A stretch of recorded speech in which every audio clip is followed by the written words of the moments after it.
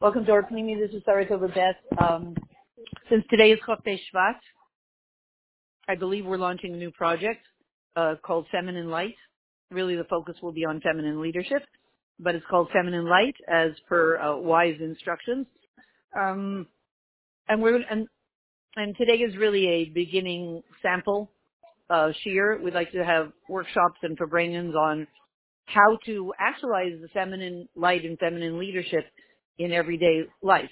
And the reason to do it is that it's at Nekeva T'Sayvev Gever. In the future, in Yemaisa Mashiach, the feminine energy will rise to the top. We already see it happening, but it's not really being done in the right way in the world. You know, they were talking about who the next Democratic vice presidential candidate will be. And they said she has to be a woman and a woman of color. Doesn't really matter her qualifications if she's good at the job, but she has to be a woman, and she has to be a woman in supposedly a minority group. So the question is, why does she have to be a woman? We're up to that point in history where milamaila, from above, it's recognized that Nekeva T'Sayvev Gever, that the feminine aspect will rise to the top. However, I guess we need to understand what the feminine aspect is. Because becoming a better man than the men is not really activating the feminine energy. And I would say the challenge is that the best feminine leaders have gone to university. And once you've been in university, you're actually not really trained to be a nurturer at all. You're trained to be an excellent man in a female form. You know, right? In other words, so what we want to do is we've been exploring for the past couple of weeks, what are the masculine aspects and what are some masculine energies and some masculine aspects and what are some feminine ones. But what we want to focus on today is Rebbe Chaim Mushka. It's Chodesh Shvat. And the reason we do, yesterday we spoke of the name Chaim Mushka and what the merging of those two energies is. And maybe we'll refer back to it for a minute today. But the question is, number one, how we know that the Geula begins to be ushered in by a woman. And number two, why? Why is it important for the Geula to be ushered in by a woman? Now let's take it apart as if we're 5-year-olds. Well, if the energy of the Geula will be the feminine aspect will surround the masculine, the feminine will be higher than the masculine, well, that makes sense that it's going to be feminine energy that brings in the feminine energy. Right? You know, I don't know, I can't think of a parallel, but to do it, you have to be it. In everything. In order to accomplish it, you have to be it. You have to step into it. You have to live in that energy. So obviously, we can sort of intuit from a very simplistic point of view why, if we didn't know that the feminine energy will be the predominant energy, then we would really, in Yemais Mashiach, then we would really have a question. Did I record?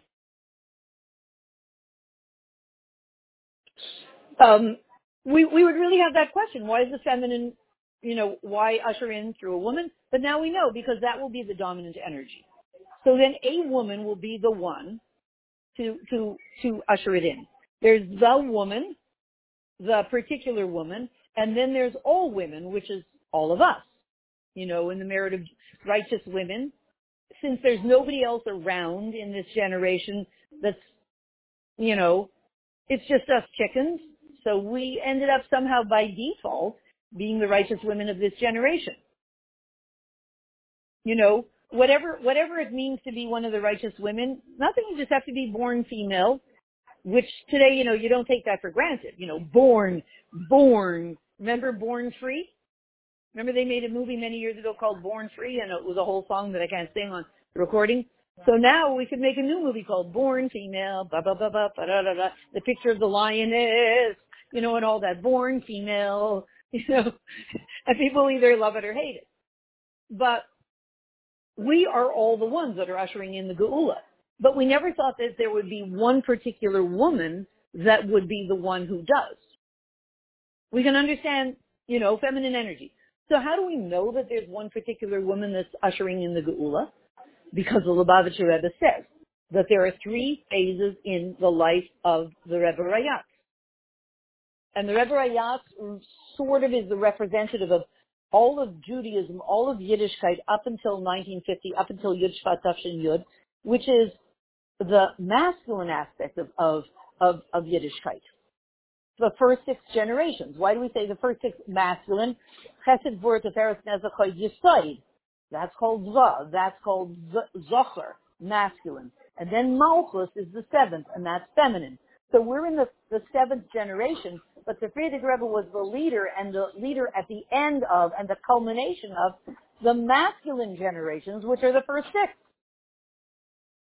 And all the generations of Golus, all the way back to Matan Torah, really all the way back to Avram Avinu. So here we have the Rebbe Rayatz culminating the masculine energy of Yiddishkeit in the world. And by the way, one of this, and then we switch into almost very abruptly, the 7th generation. It was one morning, Yud Shvat, something like 10 to 8 in the morning. The Rebbe Rayatz was Nistalik, and then the 7th generation began, and really it took a year of us with the feminine energy of we are as a receivers asking for it, making ourselves ready for it, which fits. The woman prepares herself for the revelation. How do you prepare yourself for Shabbos? At the very last second before Shabbos, I'm always very clumsily putting on my eyeliner. And it looks, oh my goodness, but somehow it all seems to fix itself in the next hour before I see anybody. It just seems to fade into a straight line. I don't know what. But one of the things we do is women who really do it right get dressed in their Shabbos clothes and with all their jewelry. I can't say I do. And they then usher in the Shabbos. So they adorn themselves and prepare themselves for the Shabbos. Whereas the masculine way is probably, a man goes out and conquers. A masculine way of conquering is he's not supposed to call up the enemy and say, I'm on my way, get ready. He just invades. The way the normal armies used to do it many years ago is take people by surprise, and out of nowhere, all of a sudden the other army appears. Out of nowhere, boom, he just thrusts himself into the middle of the scene. That's the masculine way. And the feminine way is all about preparation. That's why probably if there's a man and a woman and they're both leaving the house together, he will be ready faster. And he doesn't understand why she needs so much preparation to go out into the world. It's not her domain. It's not her domain out there in the world so much. So it takes a lot of preparation to get herself ready for this mission where he just jumps, he just goes. What does he have to do? He doesn't have to comb his hair. He doesn't have anything. He doesn't have to fix his hair. He doesn't have to do his makeup. He doesn't have to choose an outfit. He doesn't have to see that everything matches. He doesn't have to make sure the earrings coordinate with, he just goes. There's no preparation. Okay. So, yeah, we just started.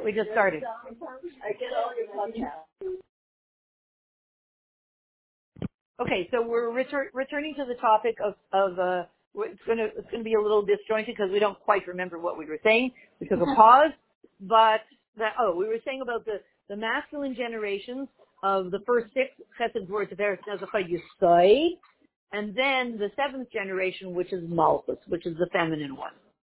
So the Lubavitcher Rebbe said that there are 3 phases in the Avaida of the Rebbe Rayatz.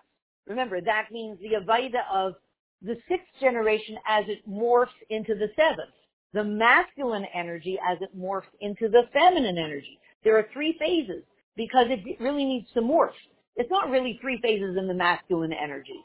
It's as it transitions to the feminine energy. which, by the way, I hope it's not inappropriate to say. So can you understand why, since there's a blending and morphing from masculine to feminine, that it would cause in the world of impurity gender confusion?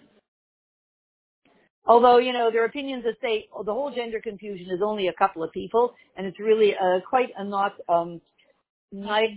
it's just a concerted effort of the Democratic Party to get, to push their agenda. It's not really so many people are mixed up. It's like a few creepy people in the Democratic Party. Okay, that's maybe. Yes, no. It's the ones that are trying to take over. You see, this is from a very pure person saying it. Thank you very much. Right. Good. Very good. I hear you. Right. Okay. So what are the three phases in the leadership, in the Avida of the Frierdiker Rebbe? One is, we said yesterday, it's the Avida of 10, when you have a world that really isn't ready for such a big revelation. So you have to strengthen it. And one day it's finished being strengthened. And then the next day you say, that was the Avida of 10, the world of 10. You strengthen it, and now it's finally ready for the revelation that we had at Matan Torah. But as it's going to be in Yemais Mashiach, the real one. So the Rebbe was preparing. Right. Everything apart then is so relevant to now than ever. Right. So now we see the Rebbe is preparing, and once you have this vessel that's finally ready, which took 3,000 years, or almost 3,000 years, then once you've prepared the vessel, what do you do then? What you do then is you start to pour. You start to pour something into this vessel that's now ready. Because just like we see with Rivka Imenu, the second she turned 3 years old, it was time for her to leave and get married. Not a second later. They couldn't wait a month, a week, a year. That's it. She's 3 years old. You're ready. Like Shidduchim. Oh, I remember somebody from Israel. I remember when we were, thank God, finished with, when we were dealing with Shidduchim, she said, Bashel. On a certain person, Bashel. So I remember I was asking all the Israelis, what does that mean, Bashel? Right? She's like, this person is right, ready this second for Shidduchim. Right? So, well, it's exactly cooked now. Exactly. Bashel from cooking, Bashel. So it comes from Bishul. Okay. So when you want to say the person is cooked, like. Okay, so we don't know if the recording was heard until now, but if it's, Yeah. She can hear now? So maybe we should hang up. Okay, we're going to hang up and we're going to start all over again. Okay, hang up.